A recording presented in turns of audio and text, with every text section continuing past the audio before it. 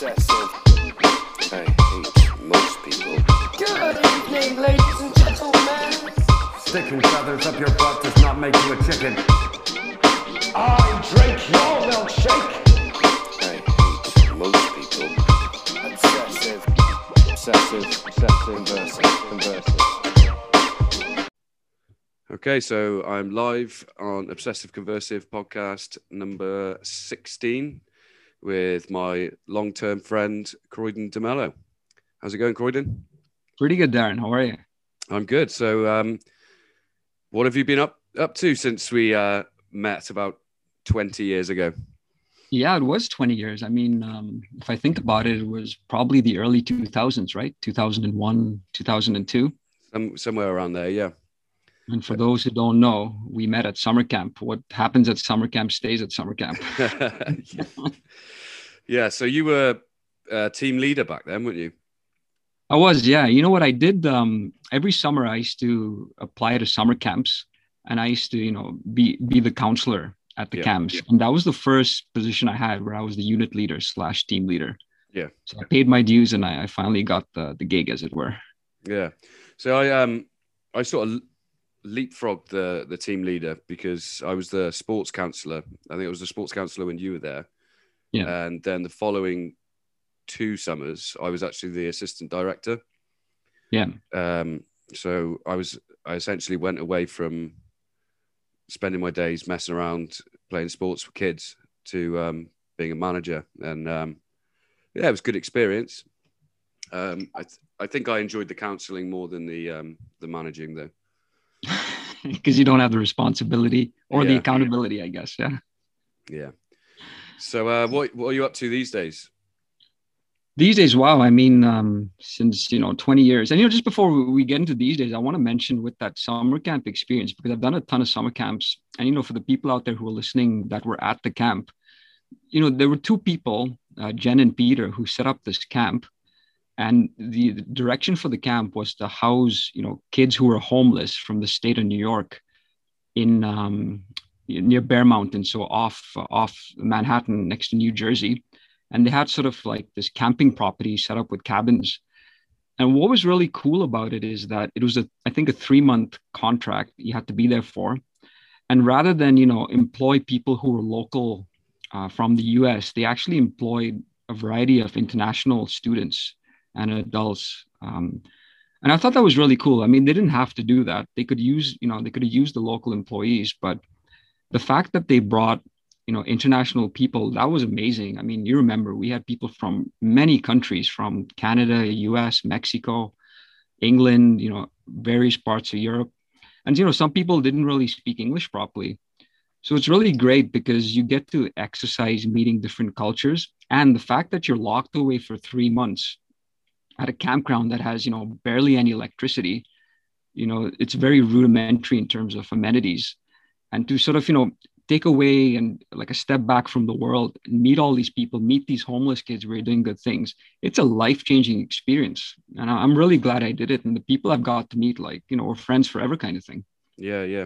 It's a strange, because it was sort of when the internet was still kind of in its infancy as well, wasn't it? So what was great, one of the great things I should say about the whole Camp Wakonda experience was that you had to be present all the time. There was no distractions. You like, it's not for everybody, but it's literally in the middle of nowhere, isn't it? I mean, it's crazy. You think just a few miles up the road is the busiest city in the world, and here you are in the woods with bears and all sorts of wild animals.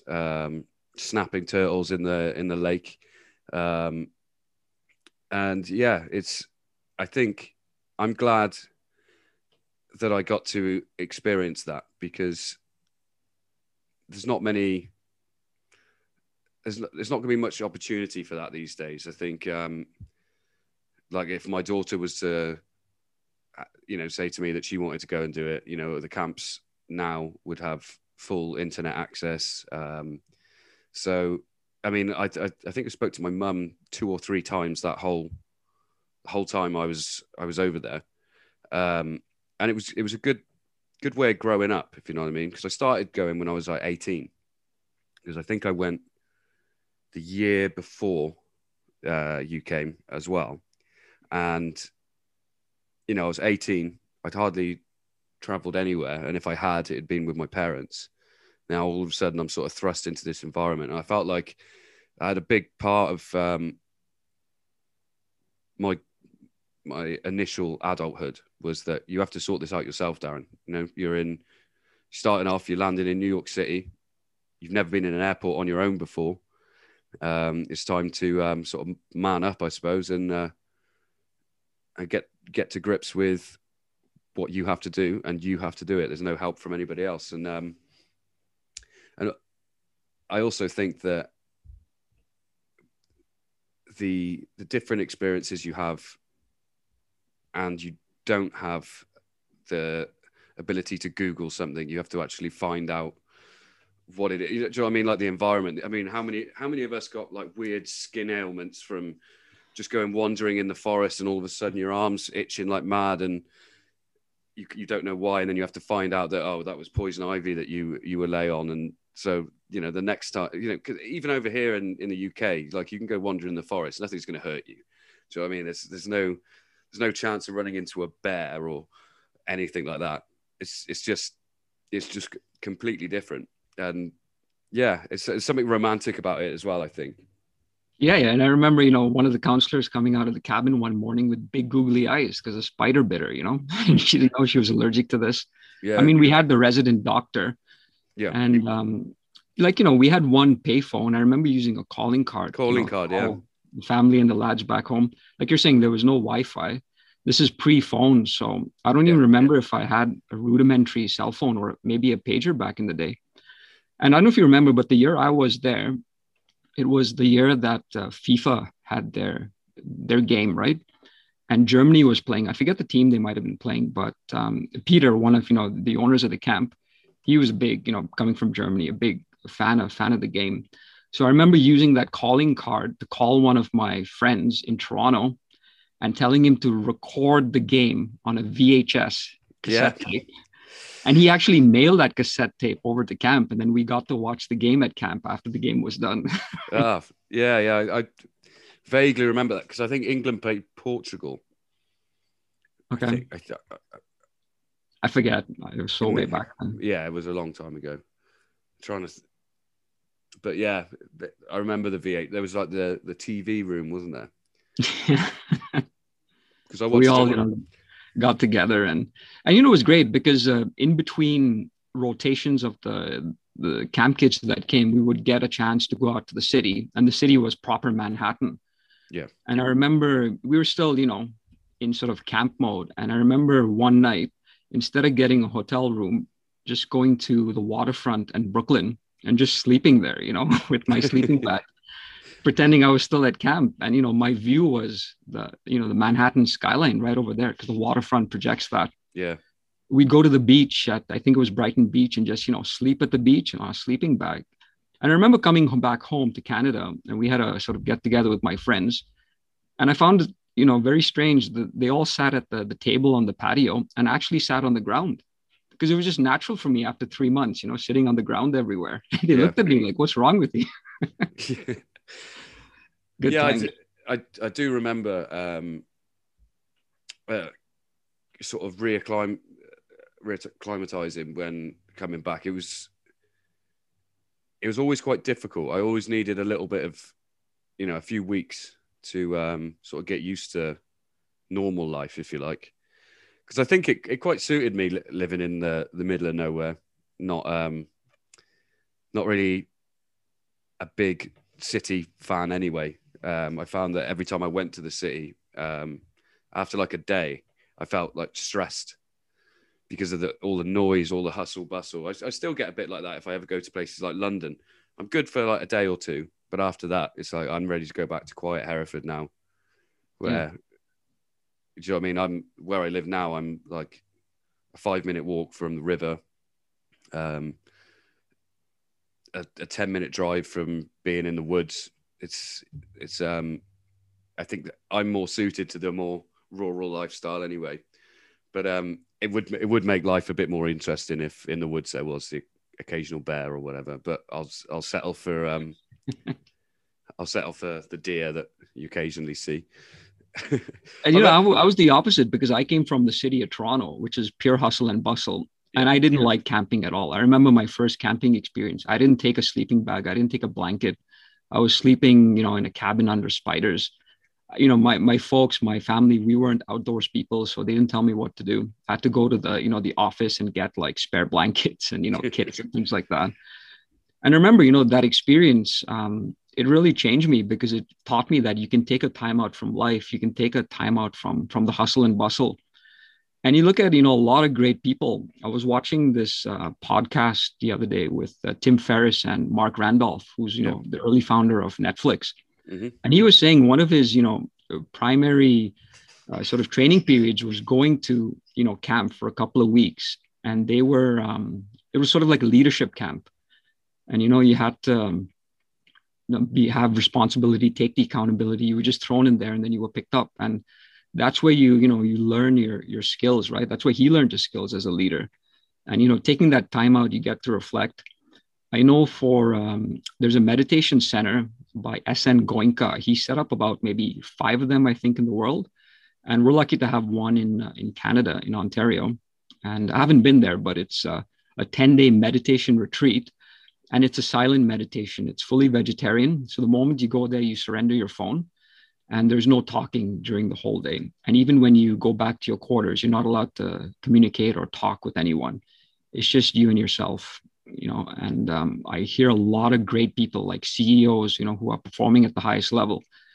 Like they go to these retreats, like that's the first thing they book in their calendar because you need that time out from life, right? Just to reflect and so you can step back in the game. Yeah, I think at the beginning of this pandemic, I remember that Jared Leto was at one of those silent retreats. But that must have been so weird.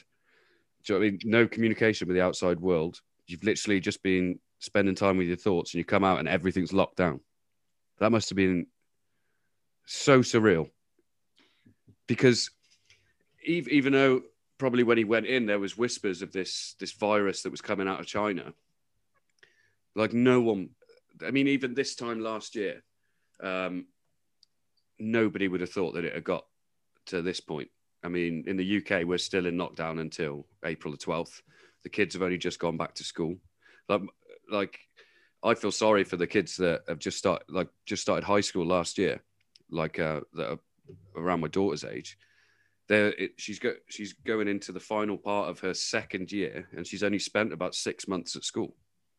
Yeah. So she's missed out on such a huge learning curve in terms of socially. I mean, academically, I don't think it'll affect that many kids. I think they've still had the information. They've still had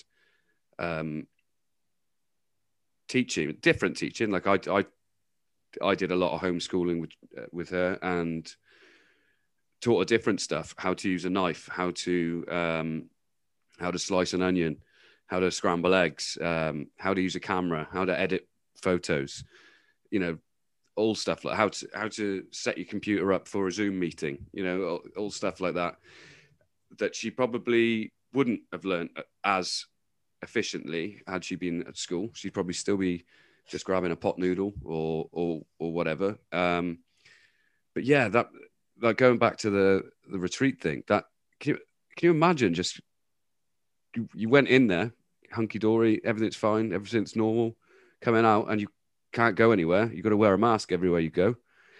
And I mean, what system shock that must have been. It's like the whole world got to go to Camp Wakanda, Yeah. Do you know Duncan Trussell? Heard of Duncan Trussell? No, I haven't, no. He's a comedian. He's a friend of Joe Rogan. I've got a quote from him somewhere.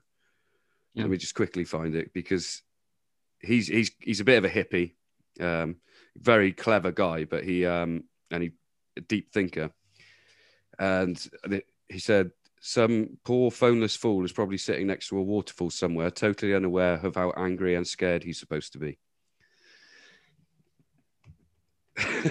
Nice. Which I thought that was a brilliant quote because I think like I'm not one of these people who run my mouth out over how the government's been doing things, or the international governments, because I think in opposition to what a lot of people are thinking is that they're just trying their best. They don't know what to do. They've never had to do this sort of thing before. And I'm not one of these people who's like I'll just open it all back up, because there's obviously reasons why they're not. I don't think there's some sort of, I mean, you can't get governments to the world over to agree on anything, let alone trying to crash an economy or whatever. People are, taking people's jobs, or like a social experiment to see if they can get compliance. To get people to do that all over the world that'd be impossible. But I do sort of, I did a podcast with my brother earlier, and I said that I'm getting a little bit sick of social media, because everyone's got an opinion on everything and everybody can voice that opinion when, in reality, really just think your thoughts. You don't need to put them out there on the socials. Yeah, or if if you put it out there, people should try not to spend a lot of time on it, right?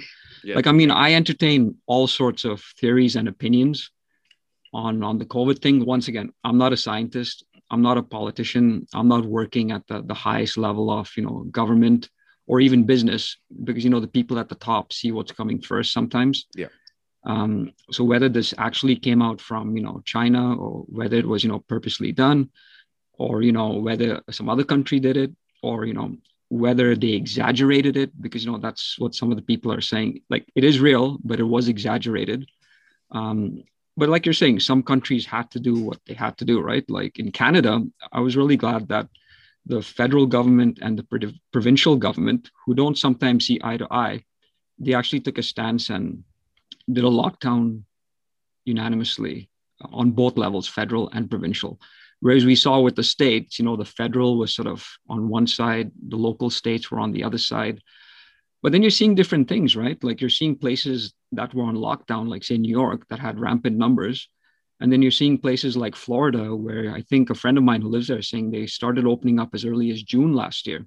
Mm-hmm. They recently, held a Super Bowl, and not that much in terms of numbers, right? So we really don't know. I mean, you really have to be a scientist. I always tell people, you need to have the virus under the magnifying glass. And even then, you have to be an experienced scientist to know what's really going on, right?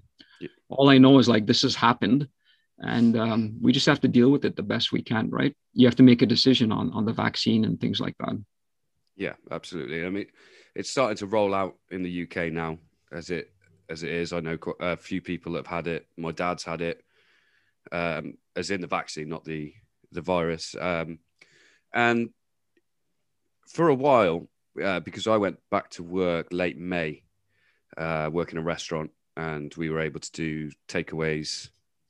And the UK did open back up for a little while in sort of a limited capacity.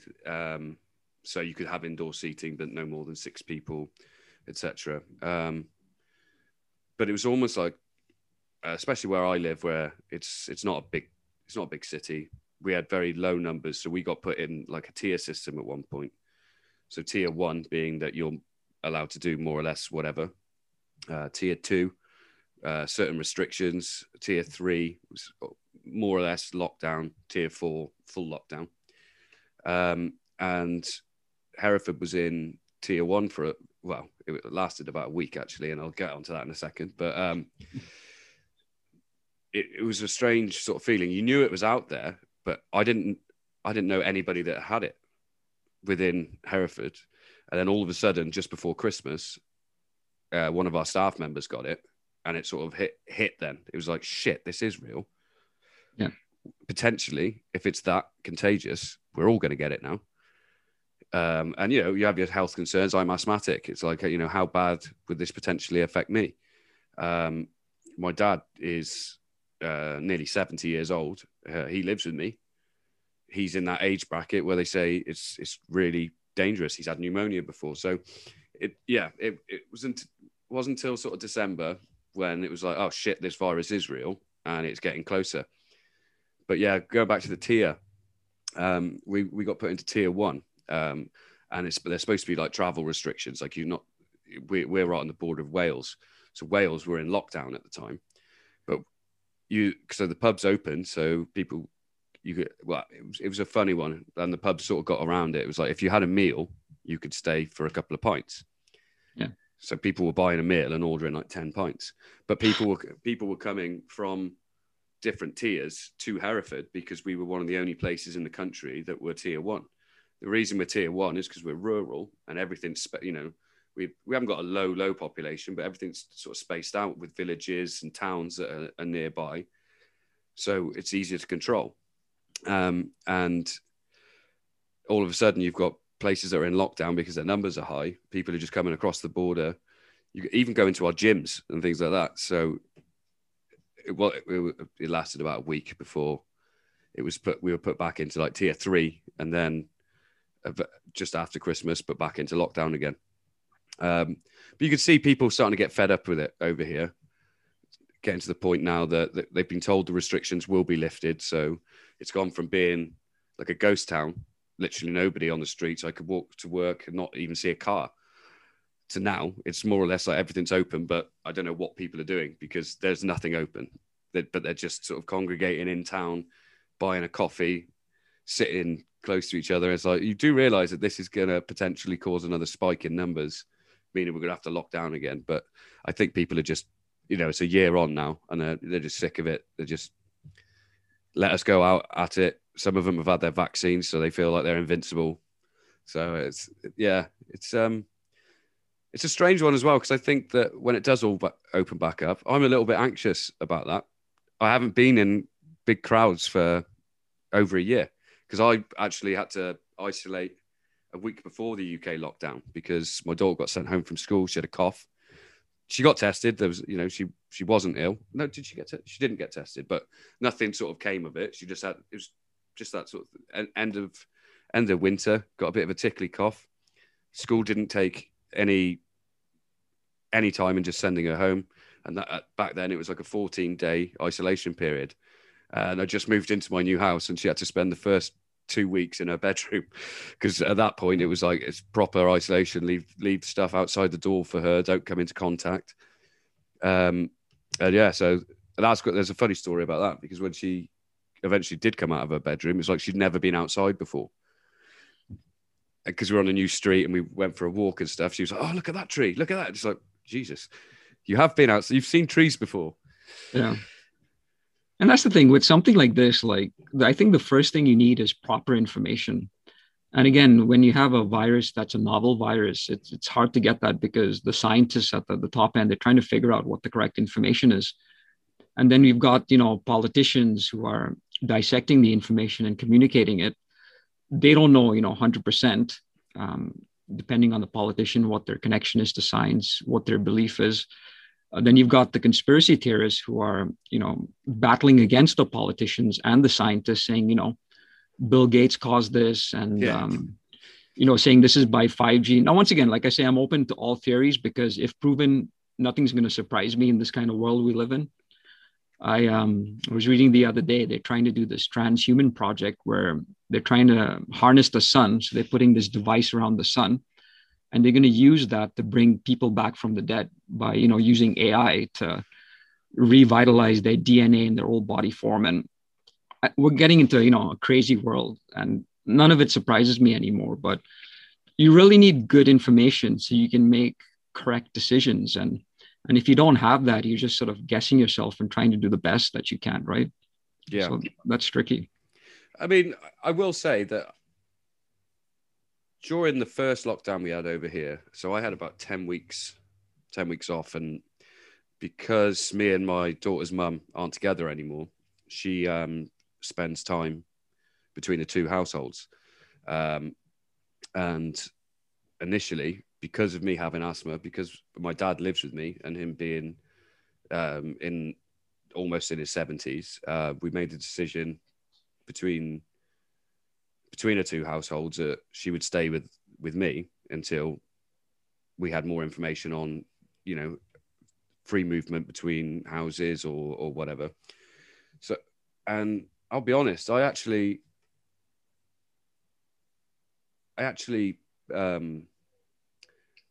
really enjoyed that 6 weeks of not having to work and being able to spend that time with my kid. Like I said, we did quite a few bits, but like the main thing that sticks out in my head is taking the dog down to the river, taking the cameras with us, taking photos, and just having that time. Because I mean, this isn't going to happen in my lifetime again, I don't think. So having that amount of time, you know, that sort of reset. I mean, I found loads of stuff that I was really, really interested in, like the aviation over Hereford. I've got so many. I was all right geek. Every time I heard a helicopter or plane, I was out in the garden with my phone or my camera, taking photos of what I was seeing going over. I saw, because Hereford's military background with the SAS here, quite often see Puma helicopters flying really low. With all the doors open, you can see the soldiers in the side and everything. It was like really, really cool. Then coming up with because my brother's ex-RAF, and we trying to come up with theories as to why we were having such a heavy military presence. I was like trying to find out whether he'd been put on a standby list to be recalled, because there was talk at one point of martial law if people were going to start rioting and whatnot. I think that was more the bigger cities like Birmingham, London. And, you know, I was there thinking, yeah, well, that's why they're dropping. They're practicing touch and go drills and stuff, fantasizing in my own head because I didn't have anything else to occupy it. My only regret, though, is not starting this podcast last March, because I kept putting it off. I had everything ready to go. Yeah. For whatever reason, I kept putting it off. I'd love to be able to get to the point with the podcast where I can just sit in front of a camera and just chat shit. But I'm not at that point yet. I'm still enjoying having conversations with people too much, I think. Yeah. You know what? It did wonders. I know a lot of families that benefited from, you know, once again, getting into Camp Wakanda mode, because, you know, they got a paid lockdown, essentially, luckily enough for that. They didn't have to worry about rent or anything. The government came in and, you know, kicked in with subsidy payments to help families who were affected with loss of income in the hospitality industry and, you know, airline industry, things like that. And, you know, I remember reading a quote at that time saying, if you can't go outside, go inside, which meant that instead of going outside and getting validation and entertainment from the external world, go inside yourself, go inside your mind and your body, and sort of, you know, get to know yourself. Because when we're in the 9 to 5, the rat race, the routine, everything's external. You know, from the time you wake up, it's all about your kids, if you have them, your mornings, you know, rushing to work, traffic, commuting, getting to work. And at work, you're actually doing someone else's vision, right? If you're employed by someone. Yeah. Even if it's a professional career, at the end of the day, if you're working for someone, it's according to their vision and their strategy. Coming home, you know, kids after school, helping them with homework. So it's really not as much about you. You might get your, you know, your coffee time or your gym time if you go to work out, or on the weekends, if you go clubbing or you go, you know, with friends, things like that. But that's maybe 10% of, you know, of 90% that's dedicated to everyone else. So it's really nice to see, okay, first thing is you're in this lockdown, you have to stay at home. And two things happen. One is, you know, you become uncomfortable because you're not used to this. And again, you're surviving and living off external validations, you know, going to the pub, eating out, being with friends. You need those things to, you know, validate your comfort. Or the other thing was, you know, someone like me, I've always been able to sort of, you know, be on my own and enjoy being on my own, because I'm an empath, and people who are empaths, they really need recharge time. So I actually took advantage of this to sort of dust off the cobwebs on a couple of old things that were on the back burner and just get back into them, because I had sort of like this small timeout. And I saw with families who did that, who embraced it, now they're hooked on it. You know, they don't want to go back to work. They don't want to go outside, because they found, you know, reuniting with their family who they might have not known as much, you know, their spouse or their kids, and, you know, being able to sort of educate them better, you know, train them better, like how you're doing those things with your daughter. But you don't get those, you know, sort of opportunities in life. And for me, like, you know, a book came out of it, right? I'd always had it on the back burner to pen a book. And when COVID hit, I wrote this short post on Facebook. It was sort of like, maybe a couple of paragraphs, just a worst case extreme. If COVID was to stay here forever, it was sort of like this future vision of everyone wearing masks and going to visit people, and you couldn't eat fresh food anymore, and typical Mad Max kind of world in the future. And then someone just commented and said, "Hey, you should write something. I really like this sort of sentiment you put out." And I thought about it, and then I said, "You know what? I've got the time now." And I had these sort of thoughts in my mind, and I said, "Okay, should I do fiction or should I do nonfiction?" And I said, "Let me do nonfiction, because I'm a big self-help, motivation, sort of that sort of space." And I took some time out, and I gave myself sort of routine and a schedule. And this was still intense because I was kind of semi-working from home, because in our business, we can be virtual, plus looking after the kids and, the house and things like that. So at the end of the day, I would give myself a task of writing at least 500 words a day. And I finished maybe 90% of the book in about, I'd say, 1 month and 1 week.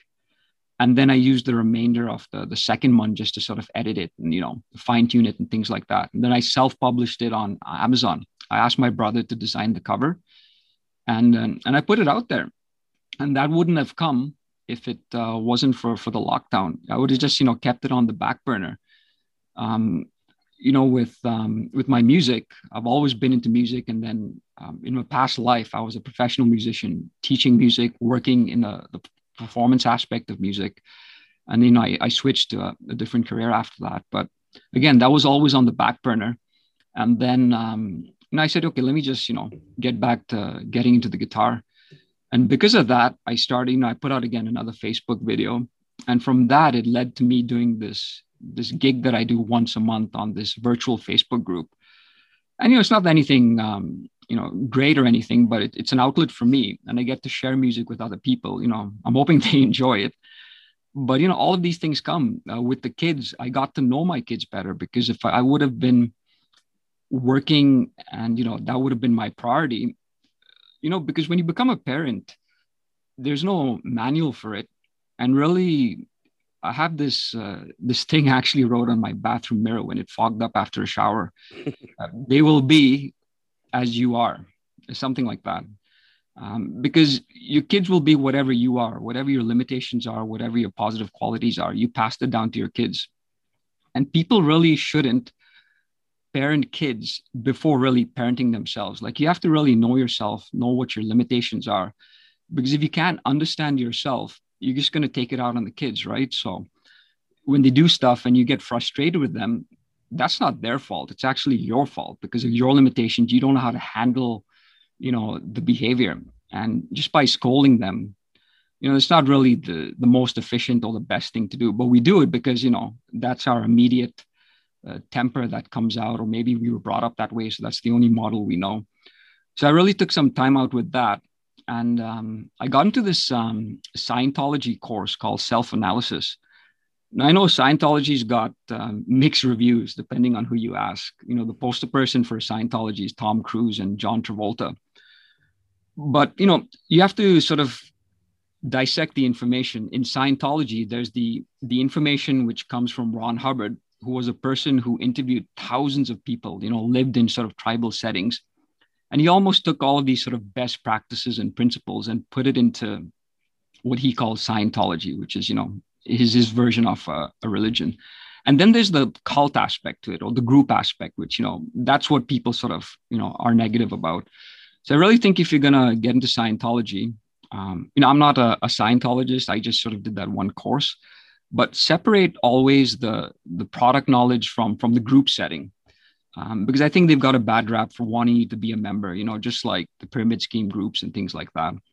But I did this course, and self-analysis, the basic concept is life is about survival, right? Either if you're faced with a confrontation, you win or the situation wins. And if you want to maximize that life, you have to overcome and you have to survive. And they've got something which is called a tone scale, which is sort of like the commandments, but it's all the different sort of levels that you can be, emotional, physical, mental, and you want to be at the highest point in each of these levels. And you sort of take a self-analysis of where you are and how you can be there. And then they've got, follow-up courses where you can get into Dianetics, which is sort of getting into the subconscious mind and hypnosis and things like that, and doing counseling. So there's different levels, but I only just did this small level, and it was $40. I said, look, we're starting lockdown. Let me just do this course. And it changed my whole life, because I think if there was no lockdown and if I didn't reevaluate my parenting, I don't know what sort of dad I would have become. I would have had all these limitations. And not that I don't have, limitations now, but I'd say I'd have like 80, 90% less. And I'm confident in saying that because, after learning that course, it taught me how to be a better person for myself. And because of that, now when I interact with my kids, I want to give that to the kids. But also I'm able to sort of see myself introspectively in how I interact with them. So when they do something bad, I don't, immediately shout or get frustrated at them, because I see what they're doing is, they're kids. They don't have the logical reasoning to know what they're doing is bad. And by me sort of, getting affected by their frustration, we're just both going down the rabbit's hole, right? No good is ever coming from that. So now I sort of try to, use a little bit of sales when I deal with them, use a little bit of psychology, see where they're coming from. And, when they do something, I don't say, no, don't do that. I'll sort of get them away from what they're doing. And then I'll tell them what they should do, sort of reframe it and flip the focus on that and give them that sort of positive encouragement. So then, they're not affected, because how many times the kids hear no, no, no as they're growing up. Yeah. And that I honestly believe gets into the subconscious. And you see when kids are born, they're just explosive. They're flowing with, super conscious energy. But then again, the limitations in life sort of bring them down, right? So once again, bring it back to a long-winded story. This is how COVID affected me. And that's just from, 6 weeks of lockdown. So imagine the more time you spend with yourself. There's an old Qigong theory that says the more you go out, the more there is to know. And the more you go in, the more there is to know. So this is, infinite and exponential. You can never really say you fully know yourself on the outside. You can never really say you know yourself fully on the inside as well. Sorry, you can never know yourself fully on the inside. You can never really say you know fully on the outside. I honestly think there's something behind the universe, just because of the law of infinity. There has to be. It's my opinion, if I would bet money on it, that we can't see it, but there is something beyond it, and it's just going to go and go and go. And same with the inside. It's like an onion. You can peel the infinite layers of yourself. And life's too short. The average life is maybe 80 to 100 years. You could spend, I think, countless lifetimes just figuring yourself out, bettering yourself, maintaining yourself. And I think the lockdown was a great start to all of this. Yeah, I think a lot of people, there's a lot of people in a different situations as maybe you and I, where they are just in a flat on their own. And you could see why that would have potentially a negative effect on them, and then have a negative view of how the lockdown was. I'm lucky enough to have a garden. Like I said, my daughter was about, so there was purpose for me to be getting up in the morning and making sure that she was doing bits and bobs that she was supposed to be doing. I'll tell you what I did try and do, and because it was always something that I always thought, and I didn't really think too much about what I was doing, was I tried to be quite loosey-goosey about things like when we would be doing school, and what subject. And it wasn't until maybe 2-3 weeks into doing the homeschooling that I was like, Darren, you dickhead, she's been doing a routine since she was 4 years old. And you've taken that away, and you're wondering why she can't be bothered to do anything. It's because she's got, she was 12 when all this was going on. And do you know what I mean? That's 8 years of basically being in the army, being told what to do, when to do it, how to do it, to then being given loosey goosey dad saying, "Oh, I'll tell you what, do you want to just do some arts today? Do you want to learn how to cook today? You know, you don't worry about maths. Dad doesn't like maths anyway." So, do you know what I mean? And Yeah. it did have, unfortunately, a bit of a negative effect, because then when I had to start introducing the more what we call over here the core subjects, your science, maths, English, it was like I'd created a mini me, a mini sort of like anti-establishment. If I don't want to do something, I'm not doing it. 12-year-old, which in some ways is good, but she's not struggling getting back into school. It's more she now thinks that she doesn't want to go to school. That she, unfortunately, I think I helped fuel that in the fact that she now thinks that she can learn better from home. That the teachers are all this, they're all that, whereas potentially if this hadn't happened, that wouldn't be an issue. She's always been somebody that's been quite she's always been quite into school, quite like going to school, seeing her friends, whereas she seems to have got into a mode where she's like, I don't like people, I'd rather just be in my house or in my room. I'll connect to people via the internet, but do you know, even saying, because she's quite a good soccer player, trying to get her to go over the field and just kick a ball about with me, it's like I'm asking her to do the most monumental task in the world, because she's just got so used to doing everything from her little hub, if you know what I mean. And I think there's going to be potentially a generation of kids like that now that are going to be, well, I was talking to a guy at work about this. I said, I was wondering whether there's going to be a generation of kids that are going to be obsessive compulsive over washing their hands. Yeah. Do you know what I mean? Like, it came about because I saw a video on Facebook. It was like a viral video of a little girl who was now 1. So she's just started to walk. And there was a number of thoughts I hadn't even thought about before.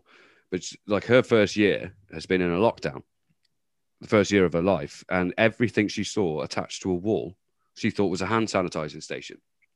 Everything, plug sockets, everything. And it was loads of thoughts I had on that. It's like there is a group of kids that are used to, when they go out, not seeing their parents' faces. You know what I mean? They go out, if they're going out of the house, we're covering our face. And that's their first year, first 2 years of their life has been that's their reality. And that's got, in my head, that's crazy. So I mean, for us, it's just like, oh, it'll be over soon. Everything will be back to normal soon. Because that is normal. Yeah, for them, that's their natural worldview. Yeah. I was listening to a comedian earlier, and he was saying about because they've been in lockdown in LA, his son, who was born just before the lockdown started, his son knows 9 people. To him, there are 9 people in the world. Wow. And that's because they don't go out to whichever state he's in. They don't go out to the parks and stuff because it's still frowned upon. So they might go for a little stroll, but he's still in a pushchair. He's not seeing anybody. So he's worried. We did it in a comedic way, but he was like, I think my son thinks that he's a dog because he only knows 9 people, but he knows 4 dogs, and he's still crawling about. He's still going in the dog's bowls and stuff. He said, so what's he going to be like when he sees another child that looks... And I thought it's quite a clever way of looking at it, really. No, I honestly never thought about it till you just brought it up. And, you're right, because people, especially, kids who don't have any siblings, not able to interact, school, daycare, that's a way to interact, build your social skills, see other kids. Like you're saying, for them to have this viewpoint of the world where everyone's wearing masks and you have to sort of stand in line and stay away from people. And we come from a world where we just, jumped in with people. Like we come from, a lot of people and then get into ourselves. It almost, it can build us, a minimal level of subconscious fear in them, right? Mm-hmm. In how they sort of interact with people. I'm hoping that, like from referencing what I was saying before, instead of basing off the tribal setting we're going to get a new generation of people who start from the inside, who start from their home, from themselves, from their families, and then go out into the external world. And like you're saying, start by, maybe 9 people, and then you gradually increase it. Because one thing I find is, from when you're small, you get thrown into this tribal setting. You're not given a chance to find out who you really are, because of peer pressure, because of experiences and influence from your parents, your immediate and extended family, from the TV shows that you watch, from the books that you read. One thing is with my kids, we never taught them many nursery rhymes, because when I looked at the words of it, Humpty Dumpty sat on the wall, had a great fall. Jack and Jill went up the hill, tumbled down, hurt their head, things like that, right? The one with the spider going up, that's fear-based. And instead, I taught them rock and roll songs like the Beatles and the Elvis, and, the clean ones, of course. Yeah, that just reminded me of 2 things in Wakanda, because it was almost like you didn't really learn the songs, did you? You learned like the cadence of them, but yeah, I don't know if they would still do it, but you brought in the Bob Marley song for one of the breakfast songs, and also on, I think it was the International Day where you had to do something to do with your country. You did Go Canada instead of, because you didn't know the Canadian national anthem, so you changed Go Bananas, and you did Go Canada, I think it was. Yeah, the spin on it. Yeah, that was funny. That was one of the things as a unit leader. You were supposed to lead the camp, sort of like a grace before meals, with a different song each time. And then I ran out of camp songs, so I got into pop songs and things like that. It was good. I seem to remember Jen not being overly happy about that. She liked her things done the traditional way, didn't she? Yeah, it's camp, right? But yeah, I was appealing to the audience of counselors who were into, thug life and things like that. Yeah. So you touched on the fact that you're a musician. Yeah. Is that something that you would go back into? Did you change sort of your career? Was that like a monetary thing, or was it just you were done performing? Monetary and musicians? What are you talking about? You know what? I came from a family that was music based. So from my mom's side, my granddad used to play in the big bands in Calcutta.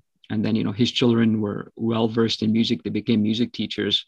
And they actually had a music retail store in Canada. Sorry, in Calcutta, in India. And at the time, the British, because of the war, they were in Calcutta.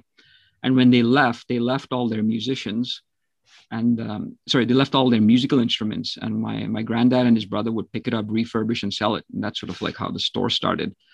So I grew up in this music setting of having that retail store and also having music teachers as my influence. So I picked up music there. And in high school, when we had to pick what we wanted to get into for college, I was actually going to go into computers, because I was into sort of, formatting computers back in the day. And I wanted to get into the tech side of things.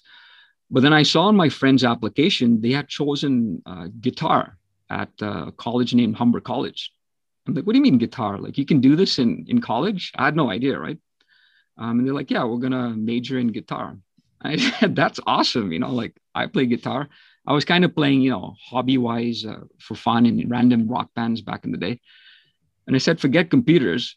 I want to do this. So overnight, I just scratched it out and I put music as number one choice. And then I put computers. And my dad was upset. He wasn't too happy about this. My mom was kind of on the fence because she's a music teacher. But it worked out that I went and did 4 years of music in my college setting. So some people went to university. I went to a music school called Humber College in Toronto, which was renowned for jazz performance, composition, and arranging. And what was really cool was the faculty that taught at the school, they were actually playing with the famous jazz musicians in the US. So, Pat LaBarbera, who's playing with Buddy Rich, and, Ted Quinlan, who's the guitar guy who came from Berkeley, from the US, these amazing music schools. Don Thompson, etc. The list goes on. So these people were living and breathing music, and they brought it to Canada, and they brought that experience and that wealth of knowledge, and they started teaching it in the school, which was just sort of like an informal thing. So you can imagine going to final exams, which is music, right? Like it's fun. You're not stressed like doing a regular degree. And again, bringing sort of like the Camp Wakanda terminology. 4 years of music school is great because you're not caught in the rat race of a traditional degree or diploma. It's music, it's time out, it's therapy, it's arts based. So you're finding out a lot about yourself and about music. And after college, you can do different things. You can get into education, you can get into performance, you can start up a band, or you can do freelance music, which is what I did. So I did a bit of teaching, and I did a lot of freelance stuff. So I had these gigs where I had like these cruise ship contracts. And usually with a cruise ship, you have to sign up for a 6-month contract or a 1-year contract. But I had this gig where I was relieving people who were on vacation. So, they'd be out for 2-3 weeks or a month, and then I'd fill in their spot. And then when they came back, I got to jump to another ship. So that was really cool because you don't have to stay on one ship in one contract for a long time. I got to check out, different ships, play with different bands. And in a ship, you can play in different musical settings. So you can have like the DJ playing, or you can have the typical, pop rock band that's doing covers, and, you just dance to it. I was in something called a show band. So a show band is at the main theater, and your job is to play in an orchestra consisting of, woodwinds and acoustic instruments. And you're sort of backing up the Broadway dancers that are there. And you're also backing up magicians and jugglers and comedians that come on. So it's kind of like the David Letterman band, that kind of a gig. Yep. The cool thing about it, and, depending how you look at it, the not so cool thing about it is none of the music is practiced. You're reading from a book, and you might have just maybe the evening off before the show to rehearse your parts. So you have to know your stuff really well because you've never seen this stuff before. So like if a magician comes on board and this is his, 1-hour set, he's given you his book, say for the guitar, and you got to read it and play it as though you've played it 100 times before because it has to come out, with conviction. So that's really the hot seat every night. And you're playing with caliber of musicians that are, again, from different parts of the world. And it's great because, 6 nights a week, you're playing at this really good level. You're earning decent money, and you're on a cruise ship, right? You're meeting, again, people from different parts of the world. When I came back, I got into teaching. And then it was sort of hitting a plateau point because I didn't really have a mentor at the time on how you should make it in the music business. Because where a lot of people get confused is you have the musician who's an artist, but then you also have the business side of the music. And very rarely are people good at both. And both of them are two very different things. The musician's job is, or the artist's job is just to be creative, be inspired, and, compose and have the end product. And then the business side of it has nothing to do with the creative or the composition side. You have to put on your business hat and go out there and do marketing and, financing, things like that. And it seems to me there's not many creative types that are wired to think that separate way of trying to market themselves, etc. And that's like for anything that's creative, I think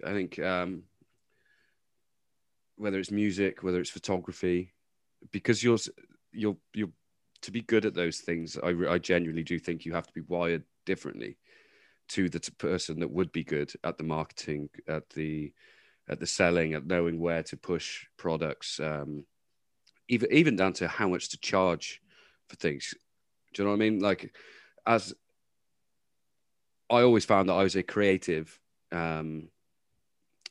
fitness guy, if you know what I mean. Like, I like to use my imagery to help sell my product. But I was never one to whore myself out in the way that they are over sort of Facebook, Instagram, Twitter now, posting shirtless pictures and stuff. I've done that for a joke, don't get me wrong, but I've never done it like seriously.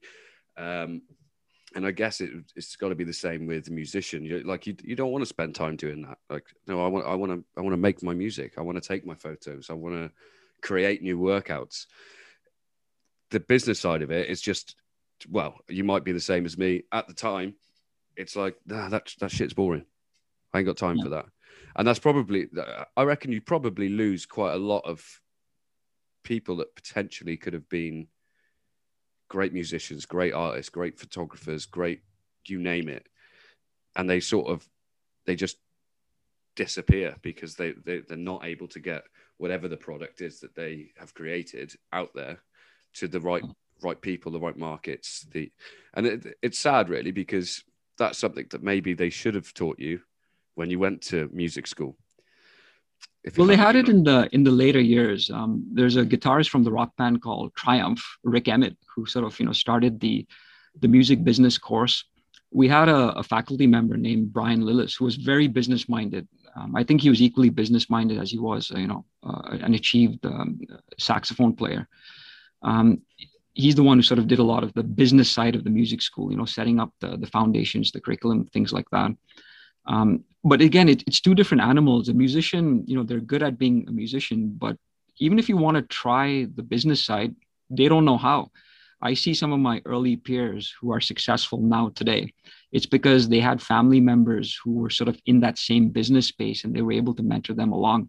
I mean, I came, as I mentioned before, from a retail music background, but that's very different from promoting an artist. And the way it's set up, back in the day, people would take advantage of the artists. They saw them as a product, money-wise, they never gave them their dues. I heard of people, getting paid $500 a week playing the Alice Cooper band. And, not to say that, Alice was a bad person or anything, but that's just how it was. We've heard about record companies who are, now sometimes, suffering with, people like Spotify coming into the space, Apple iTunes coming to the space, trying to give musicians, a better, share. But again, we're hearing that it's not the share that they really need. And again, this is not just music, even in the NBA, you've got that creative sports player who comes into the NBA, they can play him, but then after their contract's done or after the NBA, if they haven't sort of, got their business hat on, like you see with Shaq or some of these other people, Kobe was doing that. He got into business. They don't know what to do because business is a total different beast. And even if you are eager and you want to learn it, the resilience that you need to do business is on a different level than the resilience as an artist, because as an artist, you're just welcome to everything inspirational that's coming in. You're not dealing with any sort of, rejection or politics or things like that. So the artist has to actually learn those skills and then get into business. And I'm glad people like Jay-Z, he set up his label so that he's bringing on artists, but he's not taking advantage of them. He's also educating them, on how they should sort of view the business side of things. Even if you don't want to get into it, just be aware of it, right? Like if you look at Steve Aoki, he's a DJ who's playing probably, gigs more days in the year than there are days in the year. Like sometimes he's double booked. He stopped drinking. He's sort of taking care of his health, which is what he should do, right? You see people like Bieber, they go out on performances and then, they can't handle the stress. And it is very stressful. It's not a party. Even though there is the party, very few people are able to take that step back, go back to their hotel room and, just recover. Like that's one of the things I love about Cristiano Ronaldo. He's performing at a very high level at this day and age, being the age that he's at. And, the physique that he's got. But he's very, he doesn't party. I mean, he does from time to time, but that's not his main focus. And the moment he does any activity, he's equally compensating with rest. You need to do that when you're performing at that level. And it's unfortunate that, performance artists don't know this, right? They get sucked into the party with the drugs, the girls, the alcohol, etc., things like that. And then they sometimes don't make it, like you're saying. Yeah. So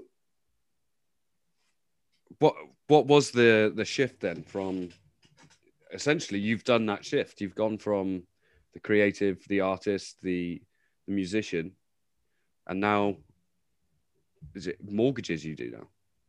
Yeah, so I'm currently in the mortgage space. And what happened was I wanted to learn about money. I wanted to learn about finance. And the best place to learn that is at a bank, right? Yeah. Is that's the life and blood of any bank is currency. And before doing that, I was kind of in between jobs. I got into sort of like the hospitality industry. So I got a job in a catering company as a chef. So I was working in different restaurants, just sort of, thinking about how I could go about doing this, trying to earn some money in the meantime. I stopped teaching. I stopped performing. Then there's this conference came to Toronto, and it was called the Wealth Expo. And the three headliners for this conference were Donald Trump, Tony Robbins, and Richard Branson. Oh, yeah. And, I always heard about these guys, but, never sort of full swing. And I was always into reading about, motivational speakers, that space. I'd started reading Think and Grow Rich way back. And so I said, okay, let me go check out this conference. And it was unfortunate that Richard Branson came via webcast, but that was okay. And I think it wasn't even live, it was recorded, but that's fine. The message was there. So I got to see Donald Trump speak live for maybe 2 hours. And that was amazing. Now, again, there's this whole thing about Trump as a politician. I'm speaking of Trump as a businessman. And again, there's another whole thing about Trump as a businessman, but I'm talking about his views on just general business guidelines and principles. And that changed me, because to hear it from someone who's very charming and entertaining, and we know a story of being a billionaire, going to bust, coming back up to being a billionaire, just having that mindset of, what it means to have sort of that certainty for money and success. Hearing him speak was great. I actually recorded it. And then hearing Tony Robbins, that was, again, life-changing. I'd never sort of heard about him. I knew sort of, something from reading about him.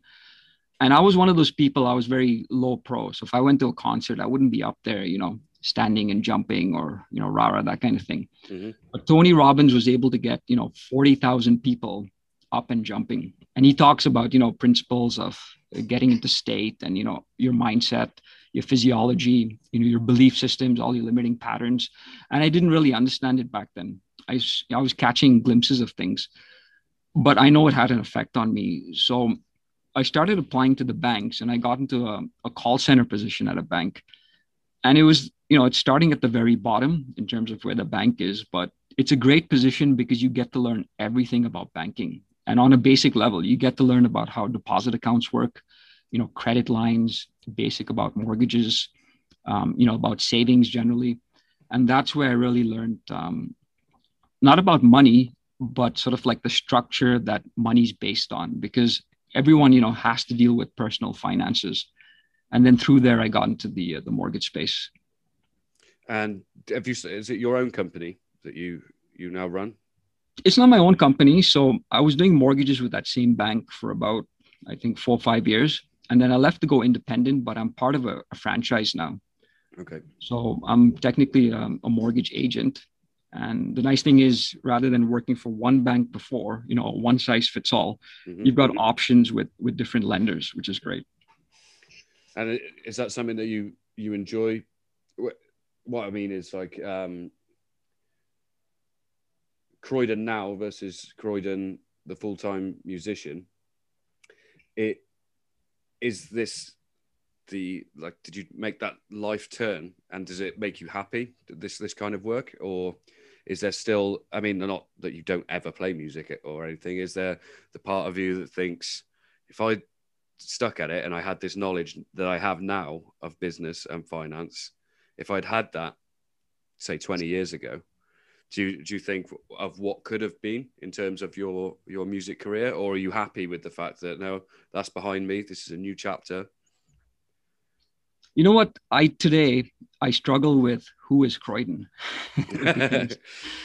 Because I really don't know. I can't identify myself with one thing. I know sometimes people do that. That's their bread and butter. That's their identity. But for me, like, I've gotten into so many different things, music, journalism, the restaurant industry, banking, finance, and now with, broadcasting, with the podcasting, all of that, writing articles. And there's new things to come. I want to have a startup coming up in the future. Where that space is, I'm not sure, but I'm eyeing AI. In hindsight, it would have been great to have that business knowledge, getting into music, but then I wouldn't be where I am today. And the other thing is, when you're doing music and you're doing it at that level, it's like any other, like a football person like Ronaldo performing at that level, you have to sacrifice. And what you're sacrificing is evenings, weekends, and family, because that's when musicians are on. Yeah. When I was in the bank, when you're doing a musical instrument, you have to be dedicated to playing it. Otherwise, you get rusty at it because it's a physical instrument. Mm-hmm. So actually, I took up DJing just to sort of keep in touch with music. And the nice thing about DJing is you just have to line up the songs. Now, not to discount DJing, because, there's many great things, complex things you can do with DJing, but it's easier than sort of playing an instrument from a physical point of view. So I was doing the DJ thing just to sort of keep in touch. But again, even as a DJ, it's an evening thing, it's a weekend thing. And then I said, look, if I want to sort of, be involved with the family, it's not fair to the family, because I made that decision that I want to be there for the special moments, right? Mm-hmm. Like I was watching an interview with Jose Marino the other day, and for his level, like I think he only attended his daughter's first birthday in person when she was like 7 or 8 years old. But again, it's everyone has to make their own sacrifices. With music, I didn't want to make that sacrifice, so I'm okay with the space that I'm in right now. Oh, that's good. I'm glad to hear that, because there's a number of people that I know that have maybe changed career, or they've done it for their family, but there's still that sort of yearning, that there's almost like a disconnect from the family because they had to give up something that personally, I think maybe they weren't ready to give up. And there's a bit of resentment, if you know what I mean. I think like with my dad, for example, when he left the RAF, I think he did so for family reasons, for good reasons, but I don't think he was quite ready to give up that that lifestyle, that sort of flying to different countries, parachuting every weekend, doing parachute displays, that adrenaline that you get from doing that kind of job, and also like the sort of groundbreaking breakthroughs in parachuting, like now what they do compared to what he was doing in sort of the 80s and 90s is like a completely different, we'll call it a sport, parachuting, but we all know that there's probably a reason that I'm in Hereford, and it's to do with my dad's military career. And yeah, like when I look back, I mean, my dad gets brought up quite a lot on my podcast because like he does live with me. I do every now and again, I do a section called Shit My Dad Does, which is just stuff he does in general that annoys me. Nice. But looking back, for, like my dad's artistry was his physicality, and whether it was playing sport at a pretty high level, whether it was parachuting, whether it was instructing people. And I think when he left the RAF, I think there was a certain amount of resentment for the reasons being my mum, my brother, and myself. And I'm not saying he took it out on us, but when you look back at it as an adult and as a person that's about the age that he was when he stopped, you can see now, it's like, yeah, I can see why he was moody, why he was short-tempered at times, because he'd made a decision, he just wasn't ready. That was all. I think, and I think with like myself with the gym, when I decided to stop the gym because I'd made the commitment to being a chef with the company that I worked for, I just couldn't manage the two. But that's not to say I was ready to give up the gym. And like a few of my fucking friends they're starting to scratch the itch. They're like, come on, just set it back up again. And it's like, I wouldn't be in this position now if you guys all paid me on time. But not that's not most of them, to be fair. Most of them were pretty good. But yeah, it is quite a big thing, isn't it? It sounds like you're at peace with the fact that you've made that decision and you're happy with it. But I can see why potentially it might cause like some sort of mental health issue or whatever, because it's almost like with something like music, like you say, you have to be committed. That commitment has to be there. And when you take that away, if you're not the type of person who can just like, right, I'm taking that commitment and I'm moving it to something else. If you like, say you're forced, like you can't afford to live because the music's not bringing it in. So you then have to go stack shelves at a supermarket. And the entire time you're there, in the back of your head is, I could be playing music now. I could be playing music now. You could see why that might drive somebody a bit crazy, really. Yeah. And we've seen that with COVID, right? Like with music being stopped, a lot of my friends from college who are full-time musicians, some of them, great musicians playing in all sort of capacities, jazz settings, rock cover band settings, earning great money, all of that brought to a standstill overnight. Some of them have, weathered the storm. Some of them have actually switched careers because they're not waiting for it to come back possibly. And, they don't know. Some of them have gone into virtual teaching. And, when I say peace, it's almost a compromise piece. I do these gigs once a month. It's just a 30-minute set. And it's on this Facebook group that the moderators set up just because, to get the sort of the emotions going, passing on positivity. Musicians can't play outside, but they can play inside. And I do these very sort of, general cover songs from the jazz pop era. And I keep it very simple because, the audience is sort of light listening. But I know what it takes to perform at the highest level because I learned that in school. And I'm not at that highest level, but I know what it takes to be there. I know what needs to be done. And I'm thinking at the highest level because, I've watched the musicians at the highest level in concert perform. But when I do these gigs, my technique is not at that highest level. In order for it to be at that highest level, I literally have to spend 8 hours a day. I have to live and breathe this. And I need no external distractions.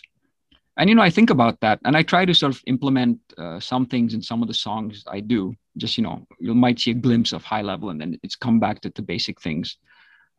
So I wouldn't say it's natural peace. It's compromise peace for sure. Yeah.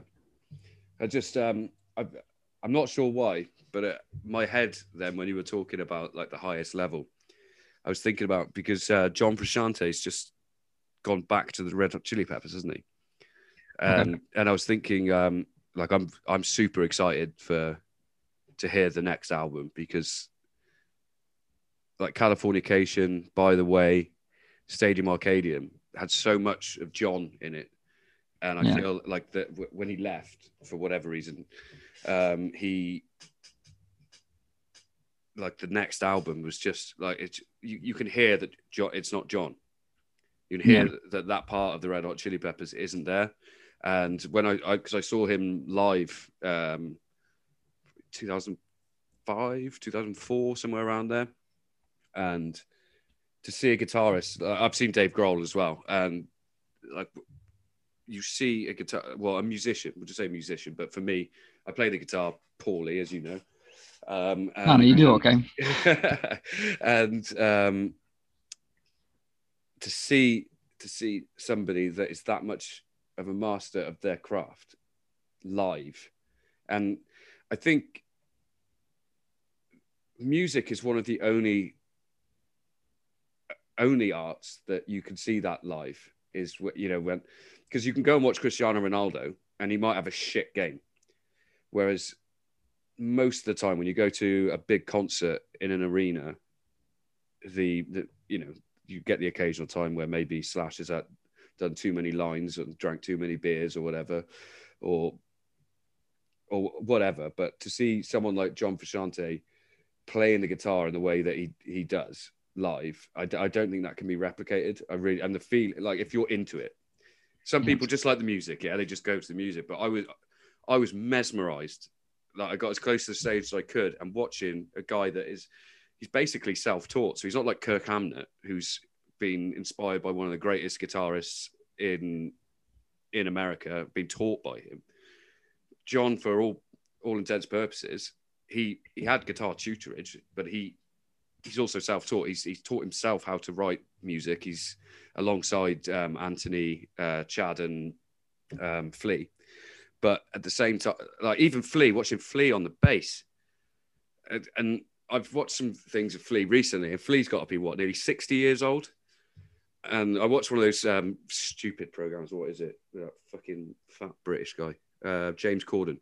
So it's carpool karaoke. Yeah. And you see Flea in the background. Like obviously Anthony's the one singing, but Flea is playing every note on his air bass, and you can see he knows that song so well. Yeah. And I don't know.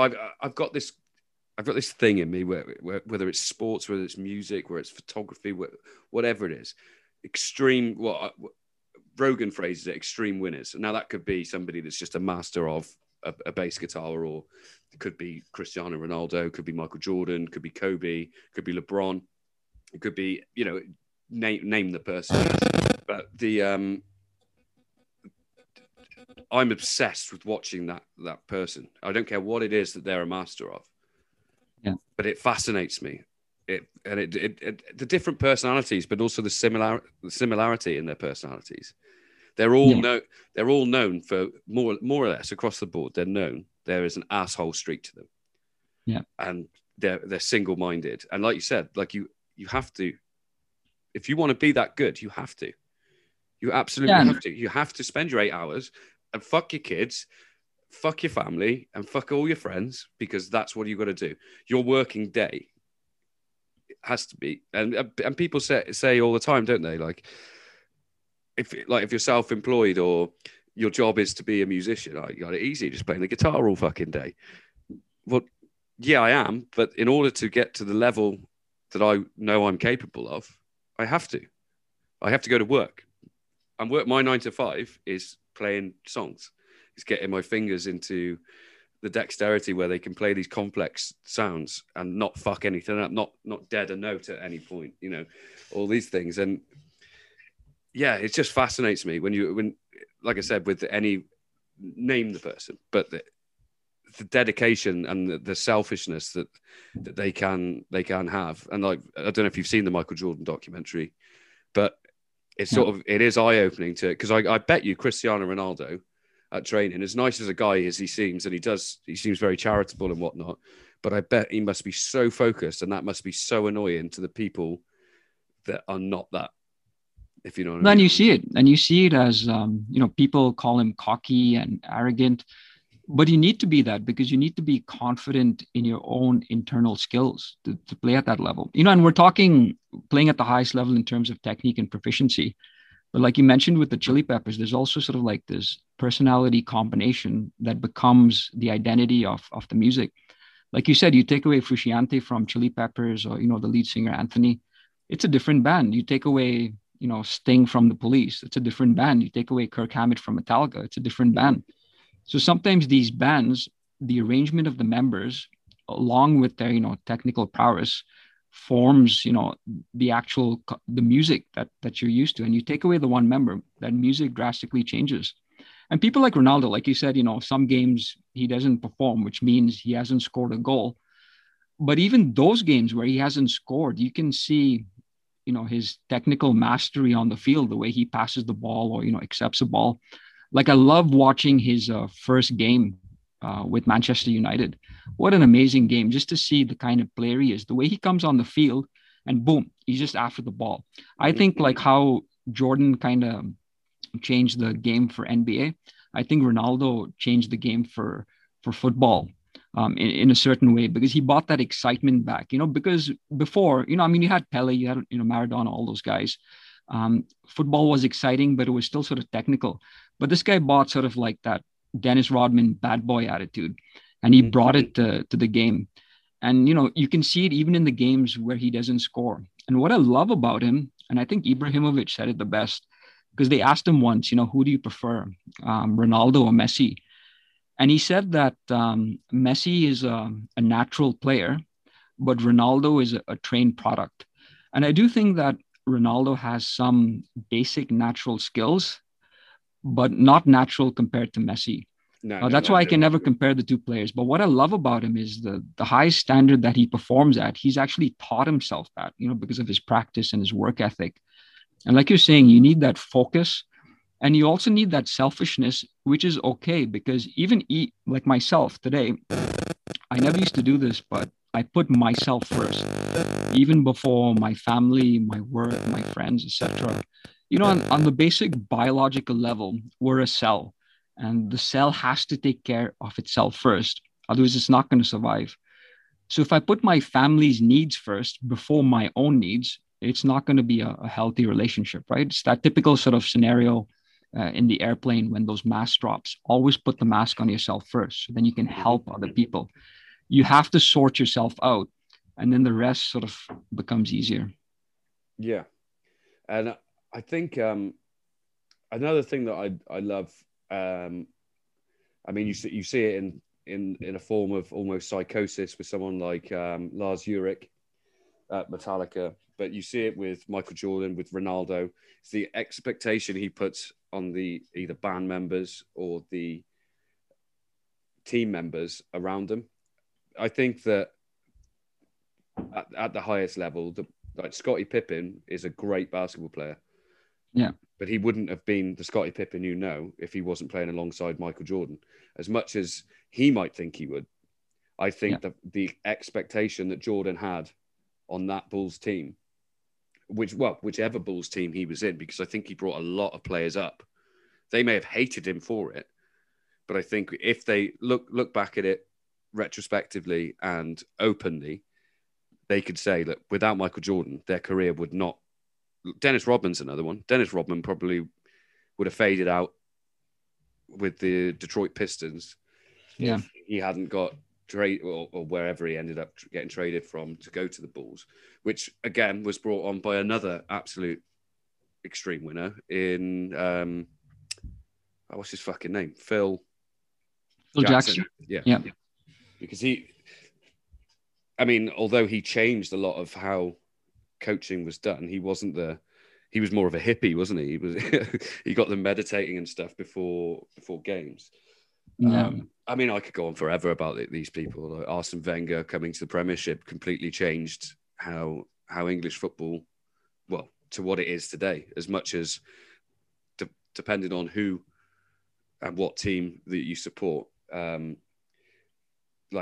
thing with you mentioned the Jordan documentary. I watched it, but I don't remember if this was in it. I came off a 5-day sort of course with Tony Robbins. He did this virtual thing just recently in January. And one thing he mentioned about Jordan is that, you're talking about how Jordan has this high expectation, not only for himself, but for his fellow players.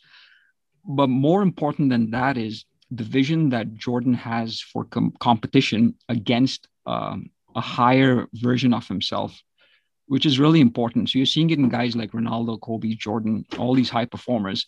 In their mind's eye, they're seeing a version of themselves that they're trying to achieve that they haven't hit yet. So when all these other players are competing against, Jordan, it's hard because they think they're competing against Jordan, but they don't know that they're actually competing against a higher version of Jordan, which is why they'll never reach that level. Yeah. And that's really important that you set that goal and standard for yourself. Yeah, I agree. And I think in general, like I said, my podcast isn't a themed podcast. It's just like, I just want to chat shit with whoever. But if anybody has got this far into listening, it is that in order to become the best you, doesn't matter if you're a bin man, doesn't matter if you're a chef, it doesn't matter if you're a banker, it doesn't matter what you do, a school caretaker. It's important to have that. I've been a recipient of my own shortcomings in terms of this, in that every day you have to strive to be that best version, that higher version of yourself, because if you don't, that's when you're not only letting yourself down, but either your team members, your work colleagues, your family, you're letting them down, and you're letting yourself down as well. And not that you're going to have bad days. Everybody has bad days, but the point is that you're aiming for that higher that higher Michael Jordan, that higher Croydon, that higher Darren. Yeah, you're bringing everyone up, right? Like I look at Elon Musk. I remember talking to someone the other day, and he was saying, why is Elon spending all this money on space travel? We've got things on Earth to take care of first before doing that. But if you sort of look at the principle that we're vulnerable on Earth in the sense we don't have control of the physics of the planet, an asteroid can come, or the sun could die out, which it is. It's going to die out, I think, in 8 billion years or something. If we don't want to be a victim of circumstance, the first thing we have to do is conquer another planet, right? We have to make space travel as commercial as it is, air travel, like you see in Star Trek and things like that. And for him to take that vision and actually start, performing at that vision, I think 9 times out of 10, he's got to take a lot of heat from the critics. I remember seeing an interview where, the astronauts who had gone, up in space were actually criticizing him for what he's doing. But for him to have that vision, which is a higher vision, beyond his current capability, that actually benefits everyone. So that when we start, taking over other planets, and then, which might lead and eventually lead to galaxies and, universes, things like that, we're going to thank him for having that simple vision. And it's kind of like, Ronaldo coming out on that first Man U game. He's doing this right now. He's bringing that excitement. He's making it possible. He's making it more, efficient finance-wise. And you look at Peter Diamandis, who's involved in many projects, and one of them is to extend the average lifespan 150 years, for the average human. He's not going to live, to see that, but his work is, hopefully going to progress that forward. It's like that old saying, I think Jay Shetty says it, or, plant a tree whose shade that you're never going to sit in, right? Mm-hmm. Have that sort of vision for the future, and then everyone benefits. We're all standing on, the shoulders of giants. Like we have the light bulb because Edison invented it, and look what good things came from it, right? Yeah, I was going to say, I think it was when train travel came in, because they'd always used trains for like transporting goods, but when it became sort of like a transport thing for humans, they were worried that if it went over 30 miles an hour, that everybody would explode inside the carts. So there was people boycotting traveling on a train, which some of us do up to like 200 miles an hour these days. Yeah. Imagine what they would have been like if you said, yeah, well, in a few years' time, you're going to be flying in the sky. It's people like to oppose things, don't they? They like to have an opinion. So listen, and it's good, we've been going. I was going to say it's good because you need the peanut gallery comments so that you can reevaluate your metrics too, right? Like, don't follow your own will. Absolutely. Well, I'm going to call time on this one because we've been going for over the hour that I requested from you. But so your book, people can find that on Amazon. Yeah, it's called All the Best in Your Life. The ebook's on Amazon, and I just published the paperback, so you can find it there. Okay. And social media wise, you don't have Instagram yet, do you? But you're gonna get it this week, so I can promote you. Yes. Twitter or anything like that, or is it just Facebook? I'm just on Facebook. I've only just started promoting stuff, so I've got my podcast, The Focal Thought, which is on the YouTube channel, and I'm hoping you're gonna come on as a guest after this. Absolutely, yeah. Nice. And I've got my other podcast, which is Stevenson's Mind, which is my version of, the Sunday sermon. It's just a 20-minute audio format. And every, 2 weeks, I have a different sort of topic and I just, talk about it and just hope to provide some empowering thoughts. Okay, cool. Well, I'm going to nag you about the social media side of it because I did the same with my brother and now he's up to over 1,000 followers, I think, which is rich because like I said, I'm pulling myself away from social media, but in terms of your podcast and getting your listeners out, I think it would be quite beneficial. And yeah, go get his book. Nice. What was the book called again? All the Best in Your Life. All the Best in Your Life. So there we go. So hopefully you'll get some sales out of, not that this was ever the intention. I didn't even know until you'd said that in the bio that I'm going to put up that you'd written a book. So, but yeah, I encourage anybody. I mean, as short of a conversation we've had, like I spent a good 3 months with Croydon and I learned a lot from him. including we did a live performance, if you remember. We did an Oasis song.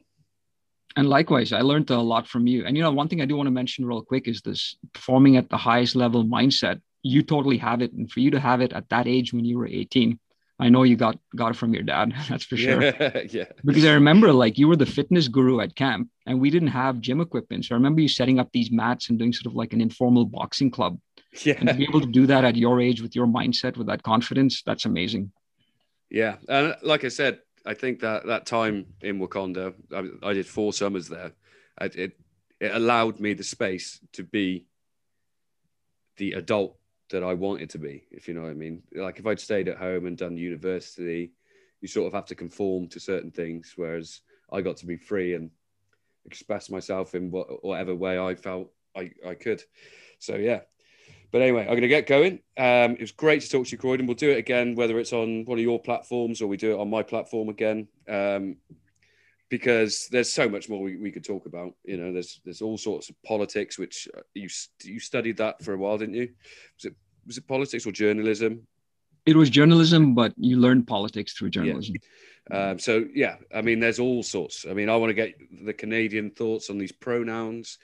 Jordan Peterson, we've got loads of stuff we can talk about. So we'll schedule it in. It can be a regular thing, if you like. But it's been great to talk to you. Really appreciate your time, mate. I know you're a busy man. I'm going to catch the rugby now. I'm going to go watch England not perform at the highest level. No. And thanks again. It's an honor to be on your podcast. Thanks for having me on. Thanks, man. Right. Obsessive. I hate most people. Good evening, ladies and gentlemen. Sticking feathers up your butt does not make you a chicken. I drink your milkshake. I hate most people. Obsessive. Conversive.